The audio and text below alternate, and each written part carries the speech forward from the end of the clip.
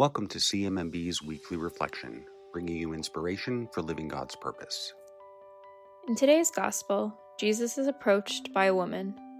She makes a plea to Jesus. "Have pity on me, Lord, Son of David. My daughter is tormented by a demon."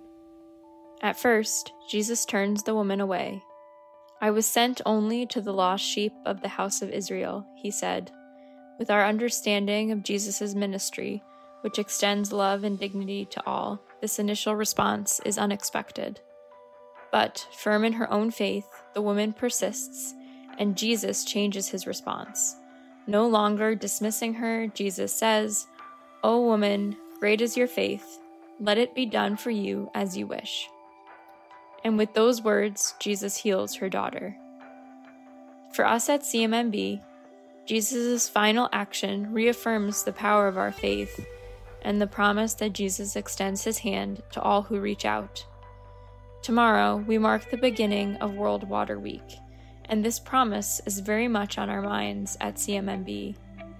Around the world, 2 billion people live without access to clean, safe water. Our brothers and sisters are reaching their hands out. How can we extend our own to meet them? You are part of the answer. Together, we are increasing access to clean water in remote communities around the world by distributing water purification tools and sharing knowledge about their importance.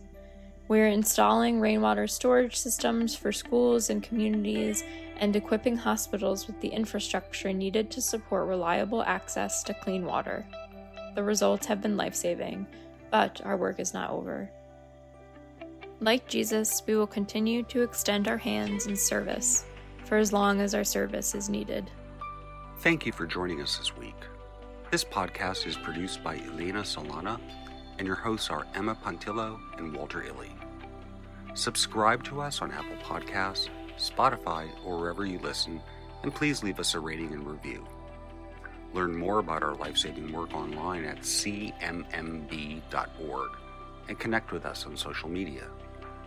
CMMB values your support, and we are able to deliver the best possible health solutions to women, children, and their communities around the world because of supporters like you.